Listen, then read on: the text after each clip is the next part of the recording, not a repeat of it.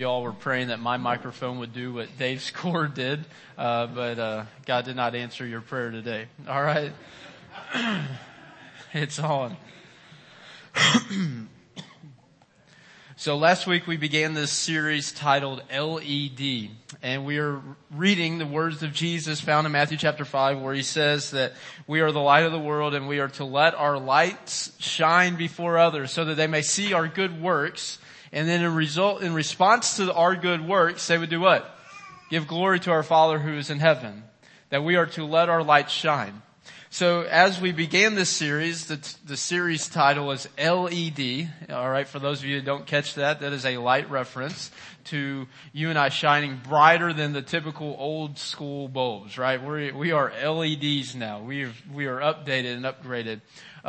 But last week we discussed the first topic, the letter L, which was love. That you and I have this little light of mine that I'm going to let it shine for the whole world to see, actually began with God's love. That His love for His creation to redeem us and to reconcile us back to Him, that Christ died for us yet while we were still what? Sinners. This is how He demonstrates His great love for you and for me. That God so loved the world that He gave His only begotten Son, so whoever would what? Believe in Him would never perish but have eternal life. So this little light of mine that I possess, that sometimes I'm good at showing and sometimes I'm pretty pitiful at, it all began with God's unconditional, undeserving, unwavering, and never-changing love for His creation. That those who would repent of their sin and call upon His name would be recipients of it and then experience His eternal life. However, we also know that there are going to be some people that reject His love. They will. Therefore, they will have no light, and they will be, as Don alluded to, children of darkness, and their eternal punishment will be eternal darkness, eternal separation from the source of light and life. So as we move from L into E, today we want to talk about the second way that you and I can let our light shine. Not just our love that we grow into, not just this emotional feeling or these ooey gooey butterflies that I have in my stomach when I'm around this person or these people, but we're talking about truly growing in love. And now we move into the letter E. And here is the letter E for all of you. Example. So you can let your light shine by your example. And I titled this particular message, Do You See What I See? I know Christmas is over, and I know some of y'all never want to hear another Christmas carol for about 10 and a half or 11 months, and I'm there with you. All right, but the title of this particular message is, Do You See What I See? Now let me ask you this. Does anybody have goals in life to be better than you are now? Does anybody hashtag goals something or someone? Like you see somebody, hashtag goals. You know, that's what the kids do these days. Goals, I guess, hashtag goals. But here, anybody else, just raise your hand. Keep your hand up. If you aspire to be better than you are. Okay. Just keep your hand up. Do you aspire to be better looking than you are? Yeah. We all want to be in better shape. We all want to have more hair or darker hair or not as light. We all want, do you aspire to be wiser than you currently are?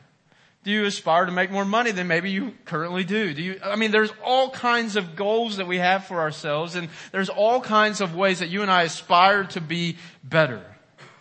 So let me ask you this. Do you see what I see? Really alludes to this. You and I have goals and aspirations for ourselves, and part of the time that we try to navigate these goals and aspirations, we kind of form a dream version of ourselves. Like, okay, this is who I dream to be. This is how I dream to live. This is how I dream to act. Maybe you see those Christian folks that just carry themselves with integrity and wisdom and holiness, and you aspire to be like them. Maybe you hear some people the way that they parent, or some people the way that they love in their marriage, some people the way that they speak with eloquence, but also with grace and truth. And you think to yourself, I want to be like them. And what happens is, if we are not careful, we will create this dream version of ourselves that we aspire to be, and then we will begin to see ourselves as that person, yet we are not actually that person. So what can be very dangerous for you and for me is that you and I aspire to be this way, but we currently live as this person, and the world sees this person, but if we aren't careful, we will fool ourselves into believing that the real version of ourselves is actually the dream version that we aspire to be. So what I see of myself sometimes is a lot better than I really am. What you see in yourself sometimes is actually a lot better than what the world sees. The way that you conduct yourself sometimes is a lot better in your own mind than what you and I as strangers may see in other people. So the way that we carry ourselves sometimes is a lot better in our own mind, because here's what happens. We kind of fool ourselves into believing that the real version of me right now is actually the dream version of myself. Therefore, I fool myself into believing I'm better than I really am. So this is where we have to truly undermine this foolishness, but also this very dangerous thing that we can fall into believing that the dream version of myself that I aspire to be is the real version when it's not. Because what will happen then is you will live in the dream version of yourself and never truly fix the real version. And you and I are called to be the lights of the world. We are called to be the light of the world, and we are commanded to let our light shine. Our lights cannot shine before others, hopeful that we will become that particular person, yet without putting in the work and the time to be who we aspire to be. So when it comes to letting our lights shine, we have to first understand that we have a real version of who we are and we have a dream version. Are we caught up in living in the dream version? And now there's two ways that we're going to discuss how you and I let our light shine before others in our example, by the way that we talk and by the way that we walk. So we're going to discuss our speech and our conduct today. And we're going to reference multiple verses. I'm going to read multiple verses, but the way that you and I can truly let our lights shine before others and the way that we live, the example that we live, is through our speech and through our conduct. And for some of you, when you think about the way that you speak or the way that your conduct is, it may be painful today.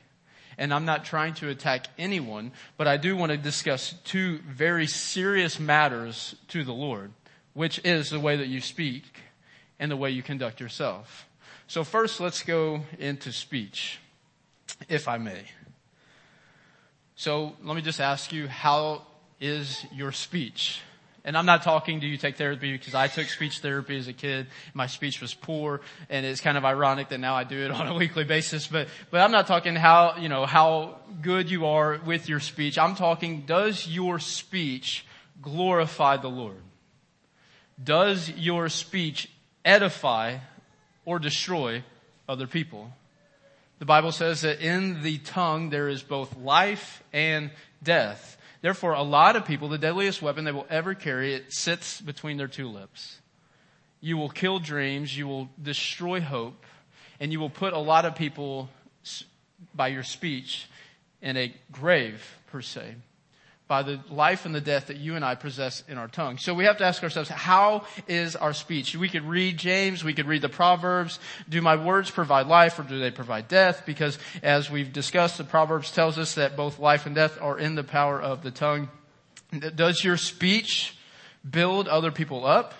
Is my speech perverse? Is your speech crude or rude or ill-intended? Does my speech bring glory to God, edifying to people, and life to others? So I'm going to read a few verses, if I may. I have numerous verses here on a list, and I'm just going to read a few of them, if that's okay.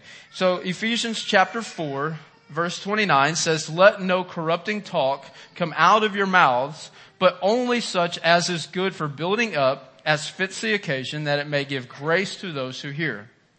Ephesians chapter 5, we read that there should be no crude joking come from, or filthiness talk, foolishness talk. Matthew chapter 15, Jesus says, "It is not what goes into the mouth that defiles a person, but what? What comes out." Colossians chapter 4 says, "Let your speech always be gracious, seasoned with salt, so that you may know how you ought to answer each person." Psalm 141 verse 3 says, "Set a guard, O Lord, over my mouth." Some of y'all need to pray that more often, do you not? God, just guard my mouth, just sew it shut when need to be. But it says, O Lord, over my mouth, keep watch over the door of my lips. For some people, your lips are open doors, and they're not always good. All right? Some people, and I'm not pointing anyone out. I'm not asking you to confess your sin right now, but let's just be honest. Some people's mouths are just open doors, and it's not always good. Proverbs chapter 15 says, a soft answer turns away wrath, but a harsh word stirs up anger. The tongue of the wise commends knowledge, but the mouths of fools pour out folly. A gentle tongue is a tree of life. Proverbs 21 says, whoever keeps his mouth and his tongue keeps himself out of trouble. James says that our tongue is like a little bitty tool used to direct an entire ship. Our tongue is like a little bitty device you use on a horse to guide and direct a horse. Our tongue, which is very little, has much impact. I could go on. I could read you Ephesians 5, which I already did. I could read you Matthew chapter 12. I could read you James chapter 1. I could read you James chapter 1 in 2 different places. I could read you Proverbs 18, which I already alluded to, that both death and life are in the power of the tongue. I could read you Proverbs 17. I could scroll through my entire page here of all of these verses that discuss your speech. Why do I mention that? Because our speech is incredibly important to the Lord. The way that you speak to other people is incredibly important, not just to them. It should not be just important to you, but it is also important to the Lord. So the way that you and I conduct ourselves, the example that we portray to the world in our speech is incredibly important. Our speech isn't just something that should fly off all of the time. Our speech isn't something that we use as a tool to attack other people. Our speech should always be God-glorifying, people-edifying, life-giving, hope-providing, but sometimes it's not. So the question is, in your speech, do you truly let your light shine?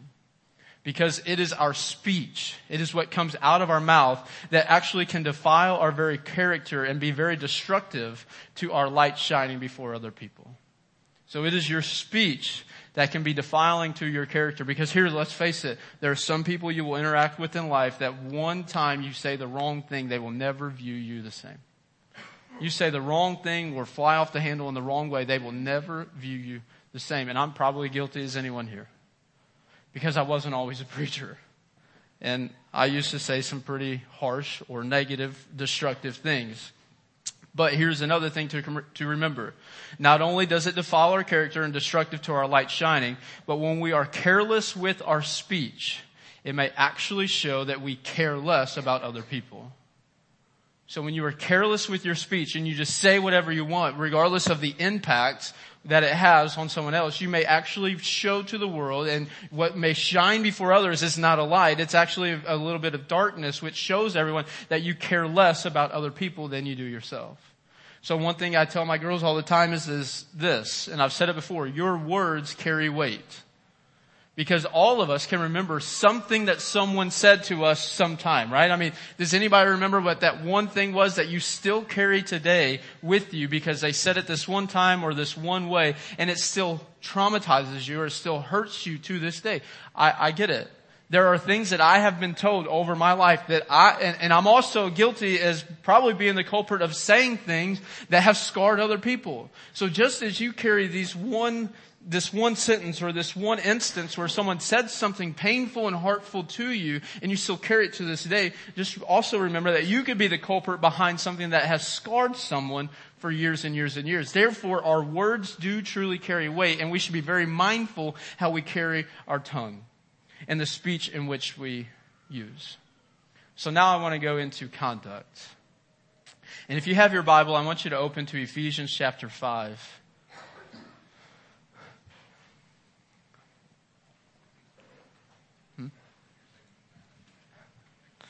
This was our life group last week. Ephesians chapter 5 in verses 7 through 10. Ephesians chapter 5, verses 7 through 10. So I will let you as spouses on your way home or as you get home today fix each other's speech. I've said enough. You guys can hash that out when you get home. How you speak to one another, how harshly or how politely. And if you need to work on your speech, or the way that you speak to other people, your patience or your tongue, then God has given you a helper. And God has given you a helper to point out maybe the many flaws that you actually carry in that particular category. But now I want to go to your conduct, because let's just face it. Who here remembers something maybe your grandfather or your grandmother did, but not so much what they used to say a lot? Because our actions oftentimes speak much louder than our words. There are times that my kids will reference something that I have done, but very few times do they remember everything that I say. So the way that we conduct ourselves actually may have more weight than the way that we speak. Yes, we can say some things that are very painful or very hurtful, and they may scar people, and people may have said things to us, but also our actions, the way that we conduct ourselves, is also a very, very important way for us to shine our light before others or to point them and guide them in darkness. So Ephesians chapter 5, this is what Paul writes. Therefore, do not become partners with them. He is talking to people in darkness, people in sinfulness. Do not become partners with them. For at one time you were darkness. Amen. But now you are light in the world. Therefore, walk as children of light. So we discussed how we talk. Now we discuss a little bit how you and I walk. We are to walk as what?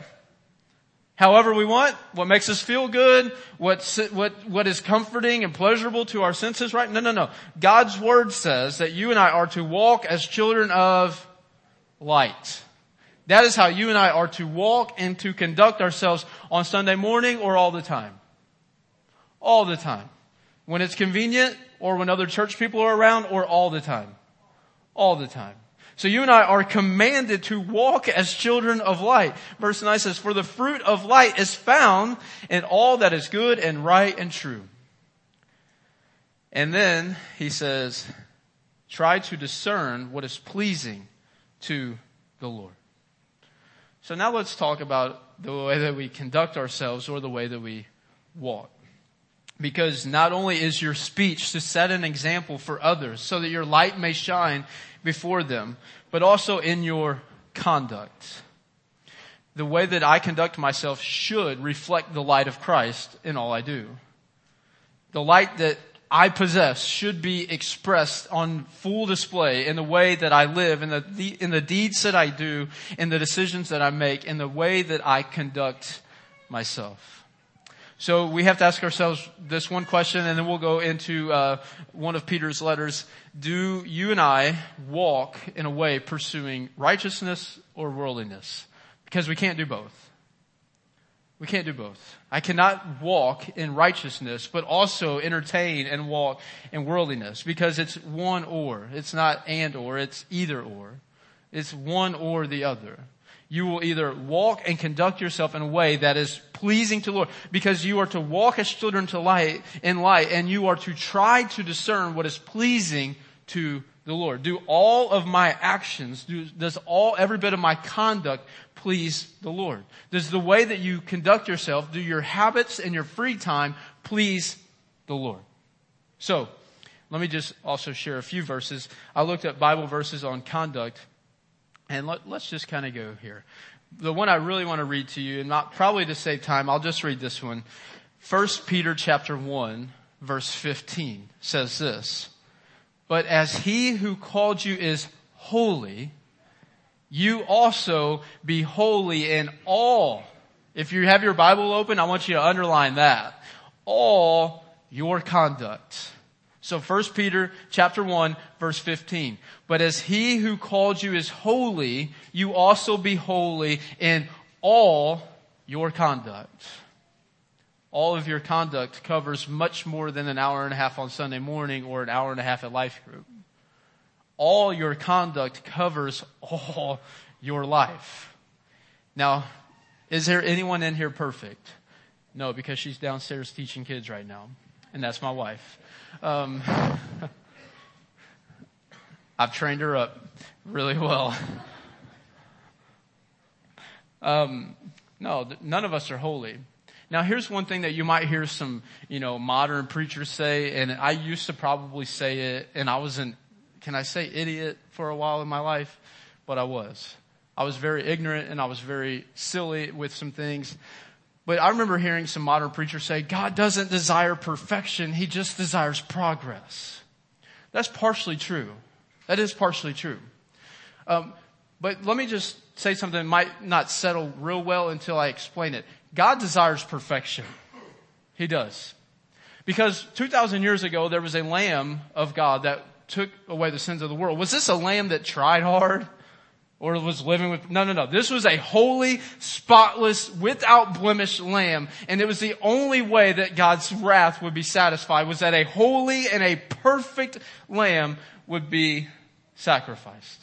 Therefore, God does desire perfection. He does desire for you and I to live perfectly. But this is where God's grace comes into play.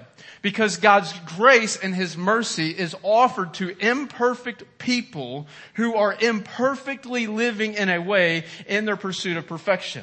So I, for the rest of my life, am a recipient of God's grace and mercy, because every single morning I get to wake up and He doesn't strike me dead when I mess things up. He doesn't strike me dead when I sin against His name. He doesn't strike me dead. This is a result of His mercy and His grace. So He allows you and me, as imperfect people, to strive for perfection for the rest of our lives, knowing we'll never get there, but He desires perfection. Because what did Peter write? He says, because He who called you is holy, you also be holy in your conduct. So your conduct and my conduct should reflect and resemble Christ. Christ was holy, but Christ was also perfect. So you may be saying, well, preacher, that's kind of ridiculous. You're just saying that I need to be perfect. I'm saying that you should live in pursuit of perfection. But here's what gets dangerous. When your pursuit of perfection is rooted in your performance versus someone else. See, because what's dangerous is when I pursue perfection so that I can look better than you. If I pursue perfection in my life, or I want to be holier than thou, or I want to be better than you, that is very ill-intended, therefore probably exposing the fact that there is no light within me.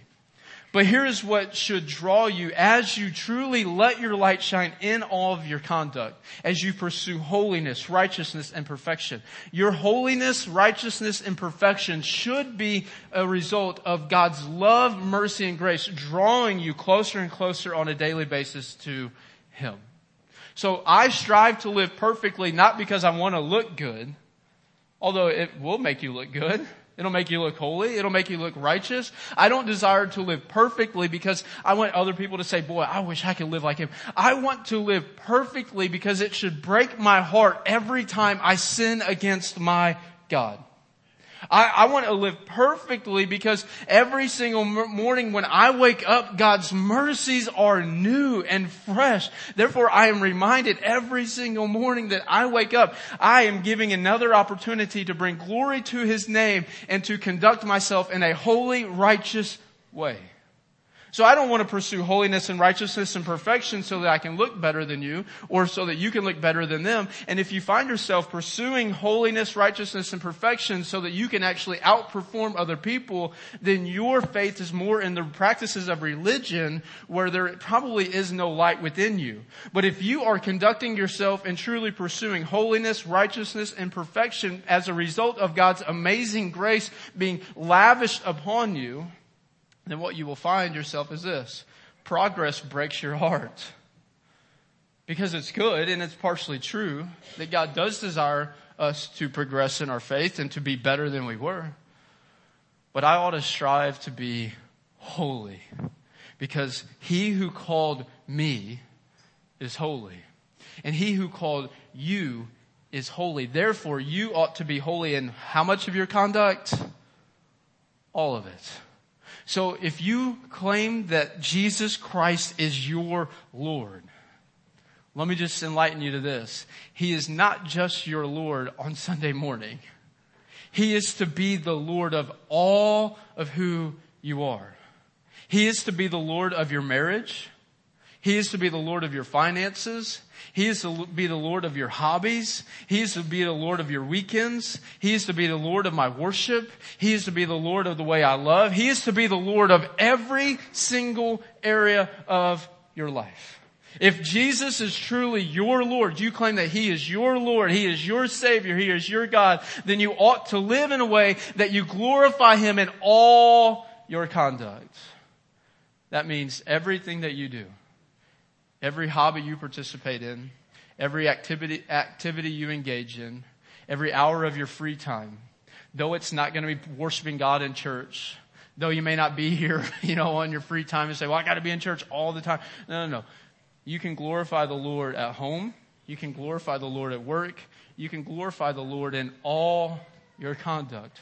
Because if Jesus Christ truly is your Lord, He is the Lord of your tongue. He is the Lord of your time. He is the Lord of all you are. Not just when it's convenient for you, not just when it's easy for me to be in church, because guess what? It's going to be 52 degrees and sunny. Therefore, I'm going to walk across the parking lot and I'm going to worship the Lord. And He's going to be the Lord of my day because it's sunny outside and I'm reminded of His goodness. No. He's the Lord of all my life. Therefore, if you claim Jesus Christ to be your Lord, you must carry that in the way that you live, in the example you set, in the way that you speak, and in the way you conduct yourself. And here's the beauty. If you're here today and you realize that the way that you speak or the way that you conduct yourself isn't always God glorifying, then God's mercy and grace is also sufficient for us. Because it's when I fall short, it's when you fall short and can't live to His standard that you are lavished in His mercy and His grace. And if we confess our sins to Him, He is what? Faithful and just to what? Forgive us and to cleanse us from all our unrighteousness. So if you're here today, I want to ask you two questions. Does your speech truly shine light for the Lord?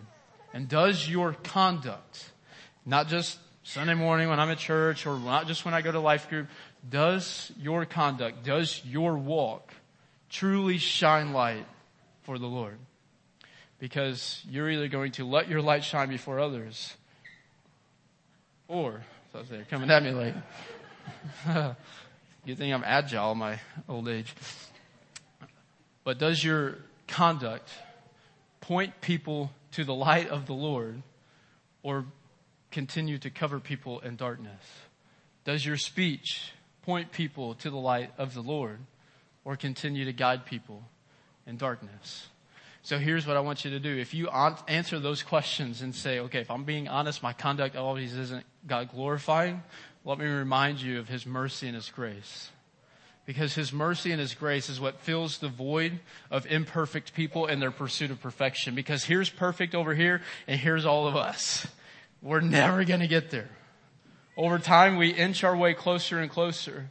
But this gap is only filled by His mercy and His grace. So whenever you are living in imperfect pursuit of perfection, trying to let your light shine before others and then messing up as soon as you leave church, or messing up by Monday afternoon, or by messing up on Friday night, guess what? It is by His mercy and His grace that you can wake up the next day and do it again. And to strive again. And to live again. And to speak again. And to conduct yourself again in a way that brings glory and honor to His name, so that whenever I let my light shine before others, people will see my good works and do what? Give glory to my Father in heaven. Let us pray.